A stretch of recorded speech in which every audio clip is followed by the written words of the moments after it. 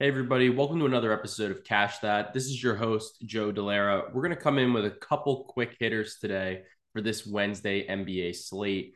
It is an absolute wonky mess out there right now in the last week of the regular season. There's tiebreakers, there's different playoff scenarios. There's just so many different things going on. It's making it very, very difficult to determine who's trying, who's not trying, like who's tanking, who's just doesn't really care where they are at seeding, and it's creating a mess, right? So there are a couple things that we do know. One of which is that it looks like the Cleveland Cavaliers and the New York Knicks are going to be playing each other in the first round of the playoffs. So that's great. We have that matchup. We have the Brunson Mitchell matchup that we've kind of been talking about. It's exciting. It's nice to see the New York Knicks in the playoff picture. Unfortunately, right now, obviously, they are without Julius Randle.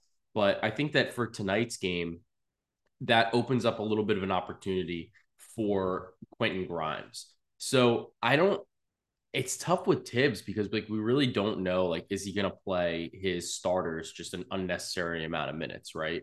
However, the thing is with the Knicks, I think they have to get a little bit used to life potentially without Randall.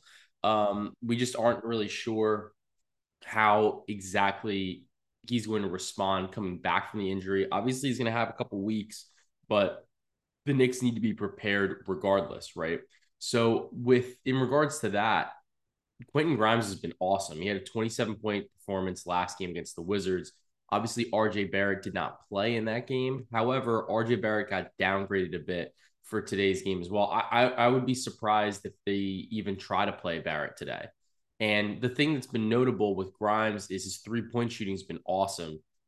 He had six threes during this last game, three threes and six threes. The volume's up. Well, his 3-point props are around 2.5 at minus 140. I think if you're looking to play his threes, maybe go to an alt.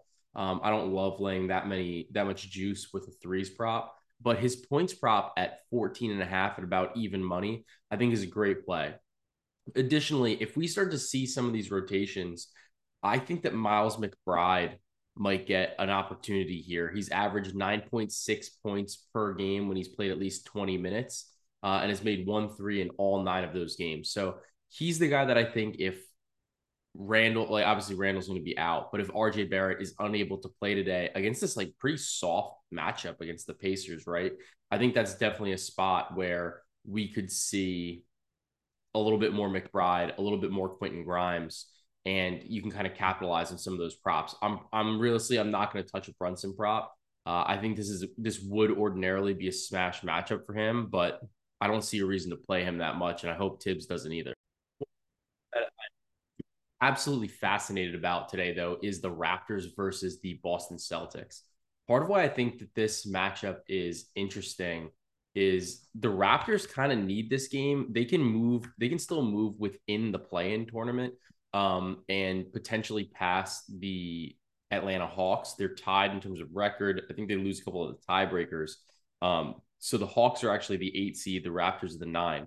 Other thing that's a little bit interesting about this is that if the Raptors are able to move up, then that would set up a potential matchup with the Boston Celtics in the first round of the playoffs.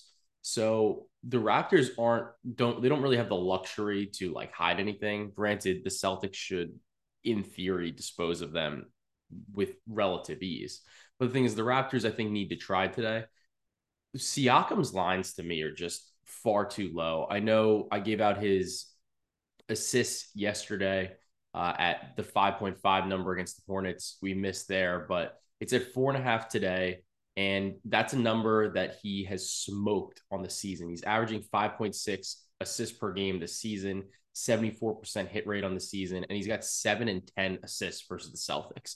Just the way that they cover him, the way that they play him, he's had tremendous success dishing the ball this year. Additionally, when we look at the spot as well, even his points per game is just seems a touch low. I mean, it's at 21.5. He's cleared that in both games versus the versus the Celtics this season. And I think it's just a matter of the fact that they're not really going to have, or they don't really want Tatum to cover him for, effort reasons, rest reasons, foul reasons, right? So you're letting him play against like a Horford, maybe Robert Williams today. I just think that these lines are a touch low for him, especially with his pedigree and what he's been able to do this season. He's averaging 24.2 points per game. And on no rest, he's actually exceeded this points line in 8 of 9 games this season. He's been tremendous on zero rest. So I would not be shocked to see him go over this line. I wouldn't be shocked to see it go up to like 22 and a half. Maybe have some plus money, but for this particular prop, I like the 21 and a half. It's create the way that NBA season has kind of been structured, especially with these back-to-backs, which is the most unnecessary thing I've ever seen in my life for this point in the season. I don't know why the NBA schedulers thought it was a good idea to do back-to-backs at this point in the season, but now you're kind of setting up situations where teams, not only are they not motivated, but then they're like, well, I'm not gonna run our guys out there multiple games in a row and risk any type of injury as we head into the playoffs. And that leads us to the Clippers versus the Lakers game. I bet the Clippers last night at minus 130. This line is on the run, right? Anthony Davis is yet to play in a back-to-back set this season. With the win over the Jazz last night, the Lakers clinched at least a play-in spot. You still want to get out of the play-in just simply due to variance. But the Lakers already lose the tiebreaker to the Clippers. The rest of their schedule for the rest of the season, they play the Clippers, the Suns, and the Jazz. They kind of want to win some of these games because if the Lakers sweep, they will be in the playoffs proper. If they lose a couple, there's so many moving pieces between these two teams, the Lakers, the Clippers, the Pelicans, and the Warriors, that it's tough to really say with some sort of specificity where we're going to be here.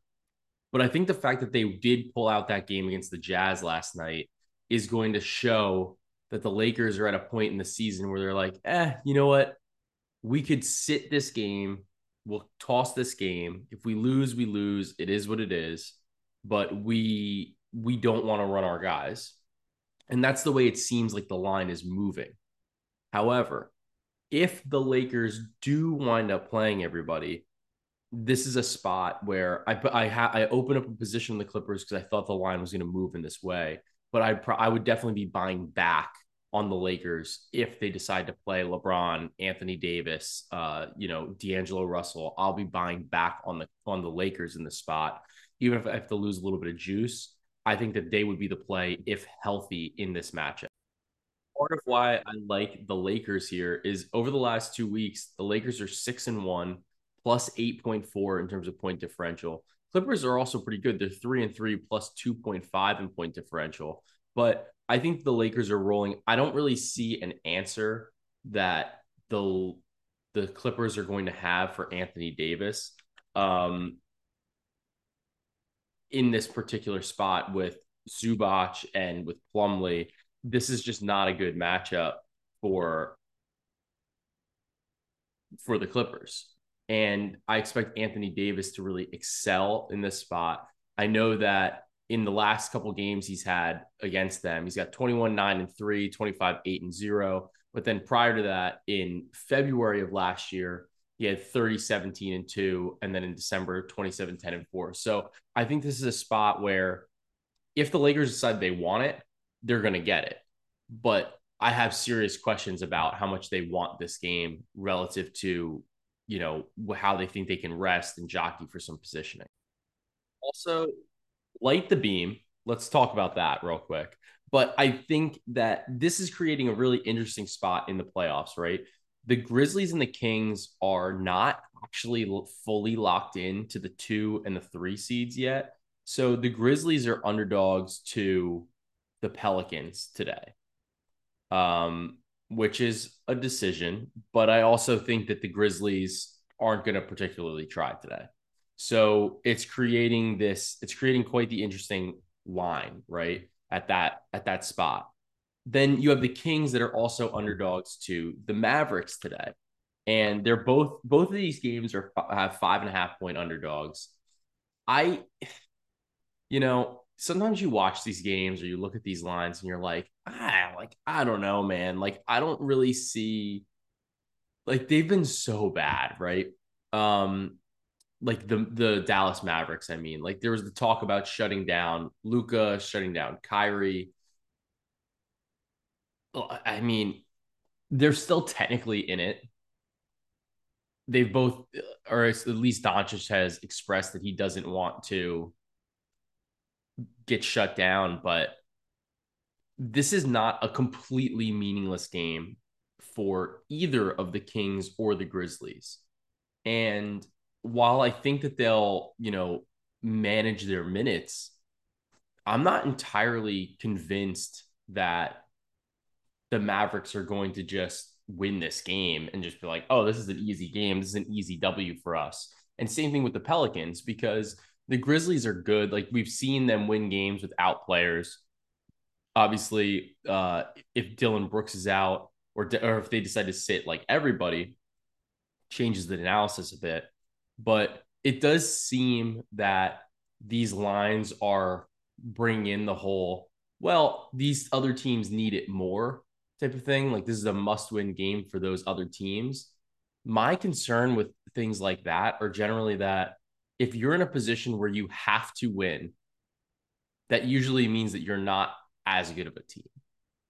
So I'm going to wait for these injury reports, but I don't know how I get around betting on the Grizzlies and the Kings in this spot when I just don't trust.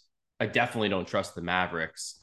And as good as I think the Pelicans have been, I think this is a particularly tough matchup for Brandon Ingram, who has been shooting the lights out. But if Dylan Brooks is able to return, if the Grizzlies are like, you know what, we're just gonna run our guys because like we know we have another week before the playoffs, like whatever, like we're gonna play this straight up, and we don't want to see you in the playoffs. Um, I think it creates quite the interesting scenario where you're getting teams that really should be favored as underdogs. So definitely two spots that I want to watch, and that's some of the things that I'm going to be looking for moving forward. I don't want to get too much bogged down into the slate. I want this to be a relatively easy listen, but I do think that there's a ton of value to be found in looking at these lines, looking at the depth charts, and saying, like, all right, well, if this guy sits, like, who's going to get the next most minutes? Who's going to play? Who is going to get that extended run? I think that's a great opportunity for us as bettors. It's something that you need to have your, like your notifications on for. And I think that it's a spot where we can find a lot of value where we already know that there's value in spots, and try to get ahead of it, especially if we can read the injury report and be like, like I think these guys are going to sit today. Like there's no real reason for them to play. Then there's a tremendous amount of value to be had. So one game that I think has that is the Milwaukee Bucks versus the Chicago Bulls. Um, Interesting because the Bucks, like I think because the tiebreakers, they haven't fully locked in the one seed, but basically they would have to lose out. So I think that we'll see, them still try against the Bulls to a certain degree today. But I do think that we might see some more minutes from, like a Javon Carter, maybe a little bit more Grayson Allen, maybe a little bit more, um, well, Grayson Allen's out, but maybe a little bit more Bobby Portis. And we'll see if they decide to kind of sit a Middleton or something like that in this spot where, maybe you don't really need them as much this year. So I think that this is going to be really interesting. Another thing, though, with this matchup is that DeRozan, I think, should play pretty well in this spot against the Bucks. I mean, it's a tough matchup like on paper, but they do allow a lot of mid-range jumpers, which is exactly what DeRozan likes to do. And he's averaged 39 points per game against the Milwaukee Bucks this season. So I'll keep an eye at that. I'll take a look and I'll see if I'm going to play it or not. But definitely, like, a little uncomfortable playing any overs against Milwaukee, but it's definitely a spot that I'm curious about. So with that, my recommendation for the week is try to get outside. I've been doing some more walks lately. It's been good for, the cardiovascular health. It's been a good experience out there. So the weather's starting to turn. starting to get some fresh air. Obviously, this can really mess with your allergies. So, also co-recommending Zysol. I can guarantee you that producer Corey will also recommend some sort of antihistamine, and would co-sponsor this, co-sign it, everything. So, I think that that's the recommendation. Just take some more outdoor walks and make sure you take your antihistamines. And with that, let's cash that.